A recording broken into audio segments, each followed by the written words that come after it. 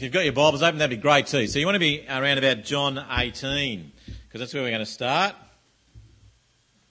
And then we'll move our way through. We've been working through the book of John together on the I Believe series we've been looking at. So we've been looking at a number of places throughout John where we're challenged to believe about Jesus. And so today we come to this section of the Bible which is about Jesus' crucifixion. And we've probably heard that many times preached on, and we've probably looked at it many times before. And sometimes I think what has happened, we've tended to really focus in on the grotesqueness and the horror of the cross and the gruesomeness of the cross. And probably the one film that probably made us do that more than anything else was The Passion of the Christ. Now, don't get me wrong, the crucifixion was absolutely horrific.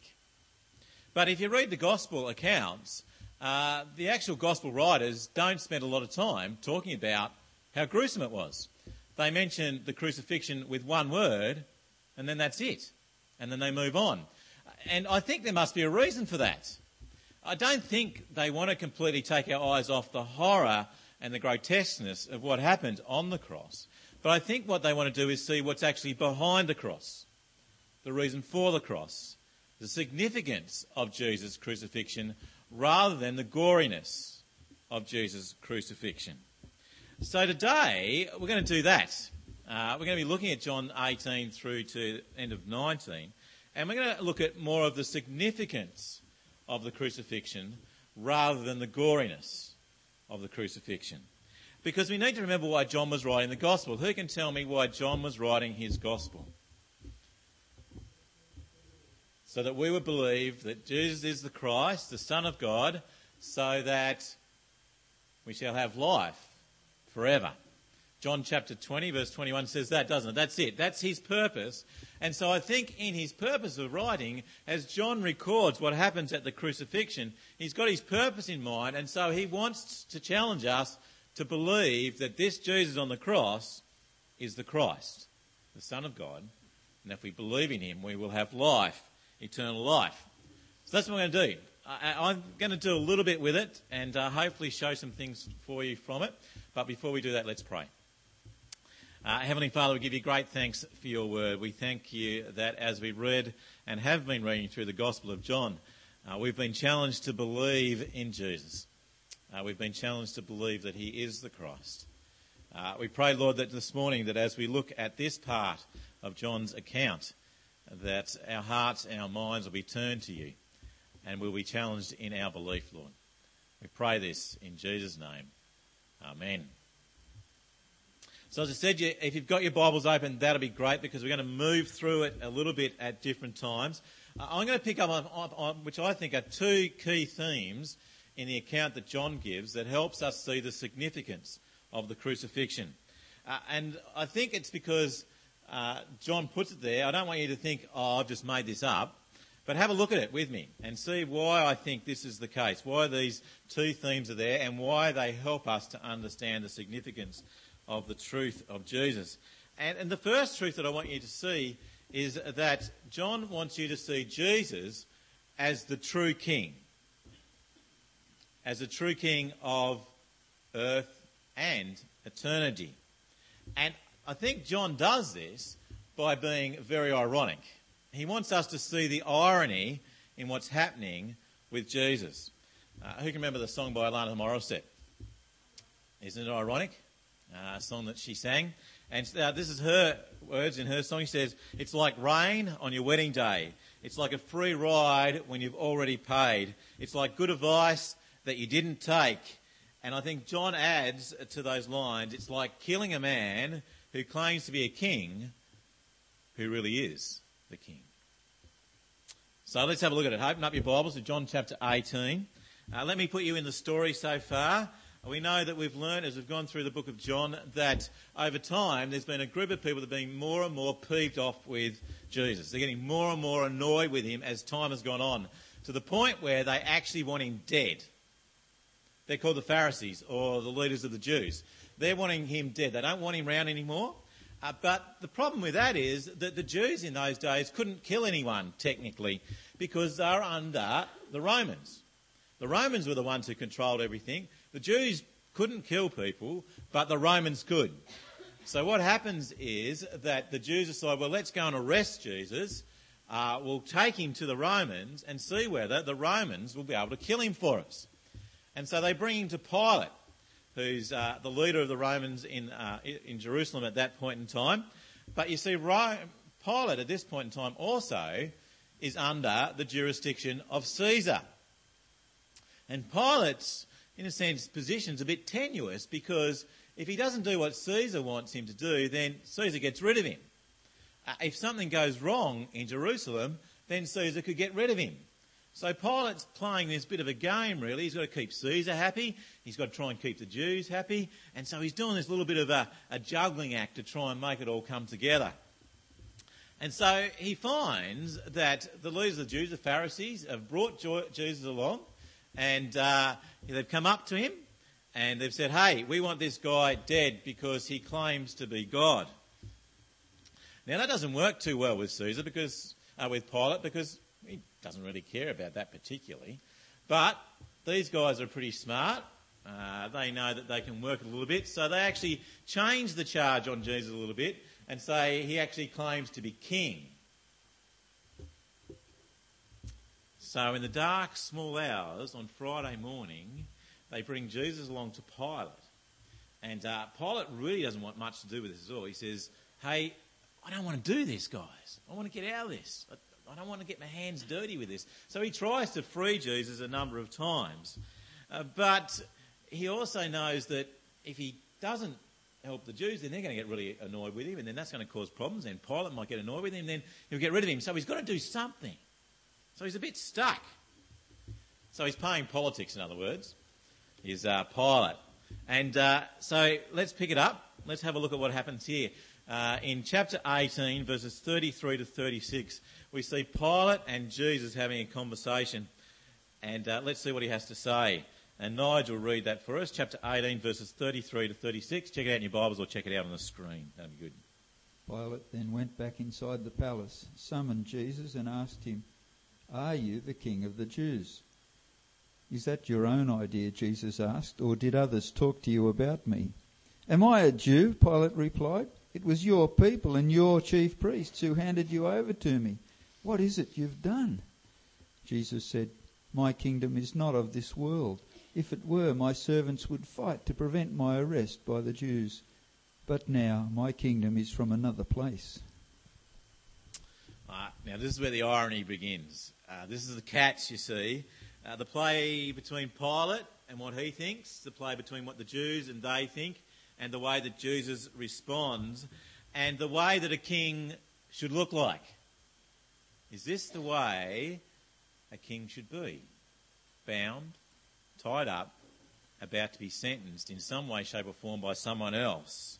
So, from here on we see the story. Pilate tries to prove that Jesus is innocent, and he tries to show that he's innocent of being a king, particularly, by humiliating him. You see, what he does is he says he's going to make out that Jesus can't be king because watch the way I treat him. No king can handle this. And so he tries to show to the Pharisees that he can't be your king either, because look at what he looks like now. Have a look at chapters 19, verses 1 to 5. That's not on the screen, so Nigel might just read it for us. Then Pilate took Jesus and had him flogged. The soldiers twisted together a crown of thorns and put it on his head. They clothed him in a purple robe and went up to him again and again, saying, "Hail, King of the Jews!" And they struck him in the face. Once more Pilate came out and said to the Jews, "Look, I am bringing him out to you, to let you know that I find no basis for a charge against him." When Jesus came out wearing the crown of thorns and the purple robe, Pilate said to them, "Here is the man."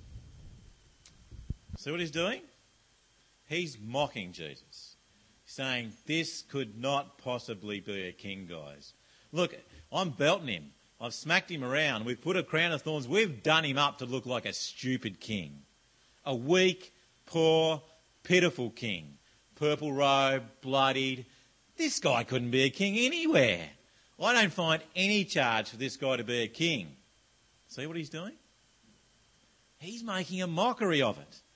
He's saying this guy could never, ever be a king. He's pathetic. When he says, here is this man, that is a term of more of, here is this poor, pitiful, lowly man. See the difference? He's not a king, guys. This charge you've got against him doesn't fit him. I can get rid of him now. Look, I've beaten him a bit. I've knocked him up a bit. He looks pretty bad. Isn't that enough for you? You can take him now. He's not going to be a king. He's hopeless. Come on, boys, take him. I find no charge against him. So Pilate's trying to discredit Jesus as a king and to put the Jews off. But the Jews are pretty politically savvy as well, you see. They're not going to let that stop them from getting Jesus killed. And so they try to put him in there again. For the next few verses, they keep going and they keep going. They keep badgering him, saying, look, Caesar won't be happy. You're going to be in trouble. We'll take this to Caesar and you're in trouble then, Pilate. Oh, no. Pilate thinks, well, we've got to do something about that. And then in verses 12 to 16, they still try to go at him. And they have a go at him, and in the end, they actually commit blasphemy. So have a listen to what happens in John chapter 19, verses 12 to 16, and notice the number of times the word king is used. From then on, Pilate tried to set Jesus free, but the Jews kept shouting, "If you let this man go, you're no friend of Caesar. Anyone who claims to be a king opposes Caesar." When Pilate heard this, he brought Jesus out and sat down on the judge's seat at a place known as the Stone Pavement, which in Aramaic is Gabbatha. It was the day of preparation of Passover week, about the 6th hour. "Here is your king," Pilate said to the Jews. But they shouted, take him away, crucify him." "Shall I crucify your king?" Pilate asked. "We have no king but Caesar," the chief priests answered. Finally, Pilate handed him over to them to be crucified. So the soldier... That'll be great. So there's 4 times the word king is used. You see what John's saying? He's saying he's showing the irony between what they think a king is and who Jesus is as the king. Pilate still thinks this is a joke. He says, this guy's no king. But Pilate's a puppet for Caesar, and his tenure in Jerusalem is on a very thin wedge. So he gives in, doesn't he? But did you also notice the exchange where the Pharisees, the leaders of the Jews, show their colours and they actually commit blasphemy? Look at verse 15. "But they shouted, take him away, crucify him." Pilate says, "Shall I crucify your king?" And they say, "We have no king but Caesar." Now that is the ultimate blasphemy for a Jew. They have said that Caesar is greater than God. That is how desperate these guys are to have Jesus killed. But you see the murking there, the irony again. They've actually given up on the king that they should be, who's right in front of them, but they've given up on the king that they recognise as God as well, to have Jesus killed. And then the ultimate insult. In the next text, we won't read it, but in the next part we see that what does Pilate do? He puts up a sign. And he just doesn't put up a sign, he says, "The King of the Jews." And he doesn't just do it in one language, he does it in 3 languages. He does it in Aramaic, he does it in Greek, and he does it in Latin. Why does he do that? Because he wants everyone to see how pathetic this is. They're all the languages of the people that were around, so that anyone who walked by would know this is a sad state. This is a pitiful king. The Jews are pathetic. Jesus is pathetic. This king you're talking about is hopeless. He's just rubbing it in, isn't he? The ultimate kick in the guts. Pilate is saying, I have the power and you don't. the irony of it all, isn't it, is that they've all missed the true king. You see, Jesus knows he's got to go there, and we'll get to that in a minute. But Jesus is the king of all creation. The Bible tells us he was there from the beginning. He was part of, as God spoke, Jesus went and created the world.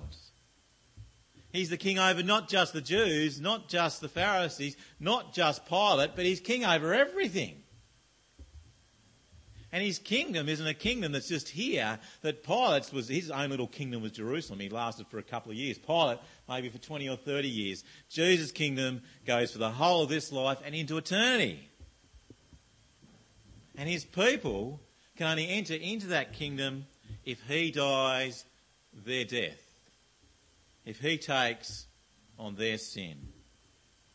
And he proves that he's king by coming back to life. The greatest conquest ever is death. The greatest conquest is defeated by Jesus. The greatest king is Jesus. Jesus is the king now and for eternity. Isn't it ironic? There he hangs on a cross, with his arms nailed, mocking and mockingly by others around him. But yet he is the king. And the question I think that John is asking us this morning is, have we missed the king? Or have we recognised the king, Jesus? And the question I think we've got to ask ourselves as well, is he actually, practically, our king? Or are we practically atheists? That is, we say Jesus is the king, but we live our lives as if he isn't. Matt said it took him 5 years to come to that conclusion that Jesus is the king, that he is who he claims to be. And from on then, it's been a life-changing and life-moving thing. It's been a journey throughout it. But I got to ask ourselves, don't you? Do we really live as Jesus, with Jesus as our king? Is he the one we bow down to? Is he the one that directs us? Is he one who has authority over us? Is he the one that we live for? Or do we just sit him to the side and, in a sense, mock him in some way? I think that's a challenge that John's giving us this morning. John wants us to see the irony in this account. He wants us to see that to truly be king, that for Jesus to truly be king, he actually needs to die. Because to establish his kingdom, he's got to defeat everyone's enemy. Not just the bloke next door, not just the other country, not just the person that's rising up as an infidel down the road, but the enemy that all people have, of sin and death. That's how he's the greatest king. And I think John wants us to see that all this is no accident. That this is something that has been planned from the beginning. Let's have a look at the number of times that John mentions throughout this passage. He says, so that it shall fulfill. So, Nige, jump to chapter 19, verse 24. If you can read that for us. Let's not tear it, they said to one another. Let's decide by lot who will get it. This happened that the scripture might be fulfilled, which said, they divided my garments among them and cast lots for my clothing. So this is what the soldiers did. And then go to verses 36 and 37.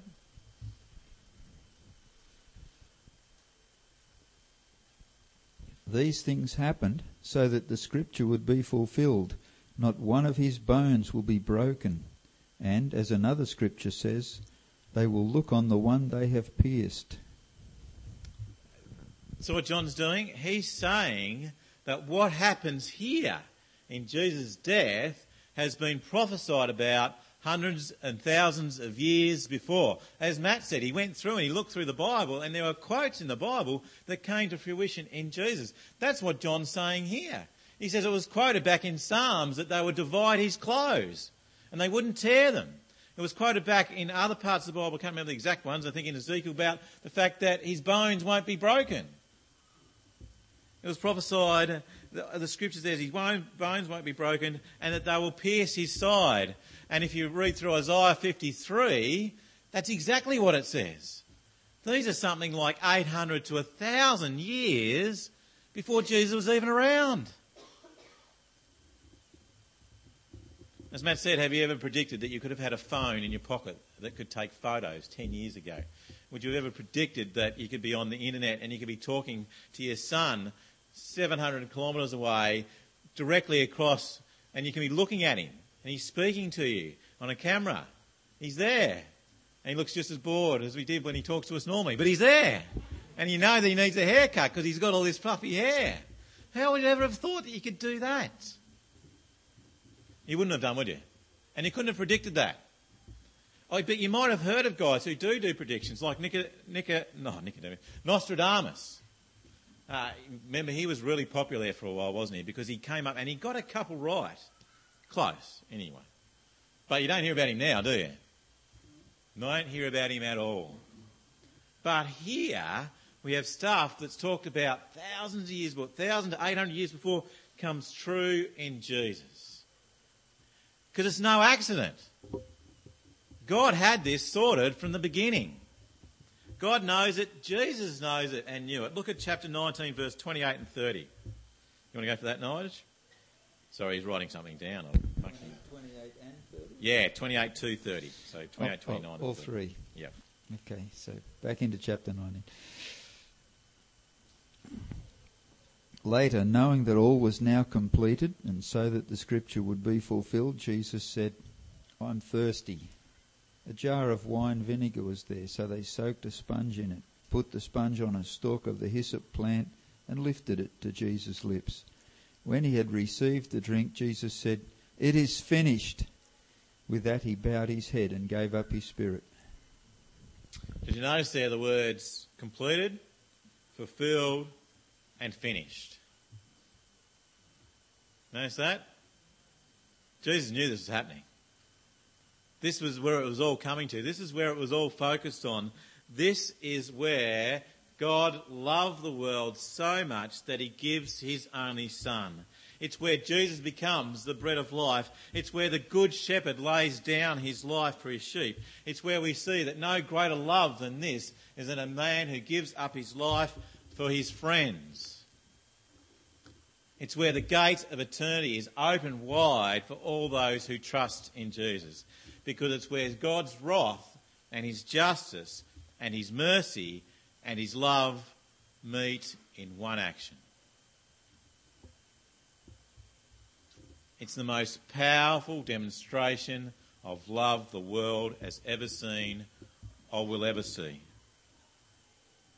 I read a story recently about settlers in America when they used to go across the grassy plains and the prairies of America.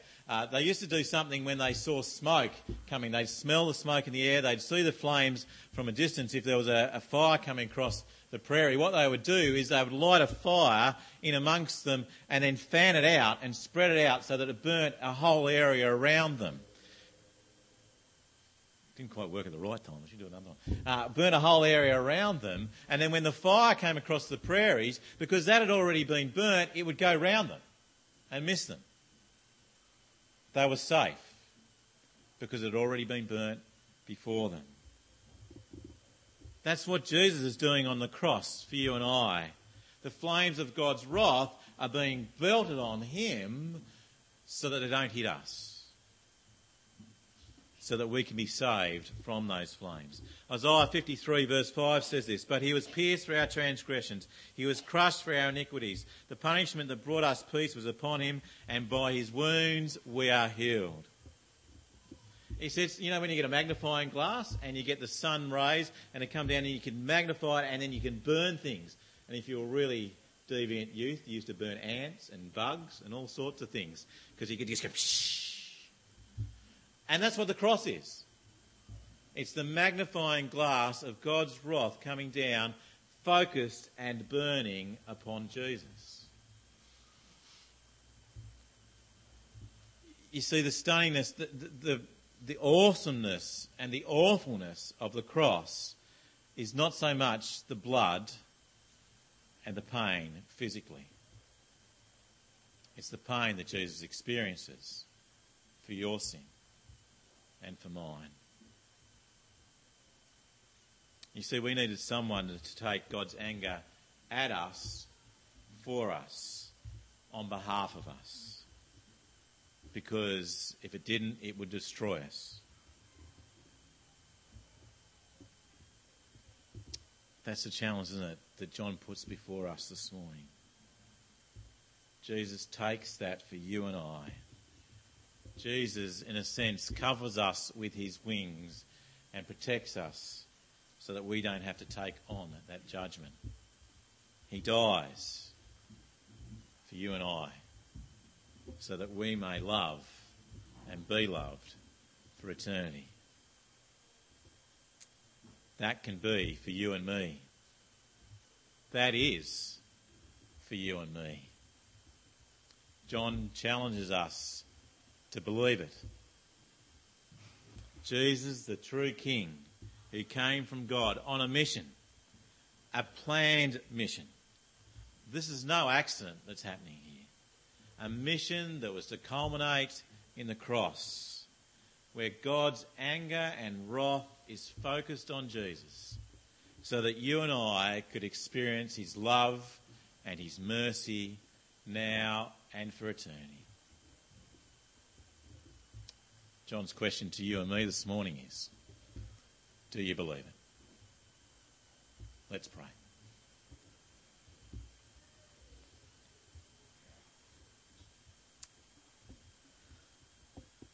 Heavenly Father, as we just take a moment to allow that to settle, to sink, to penetrate our heart.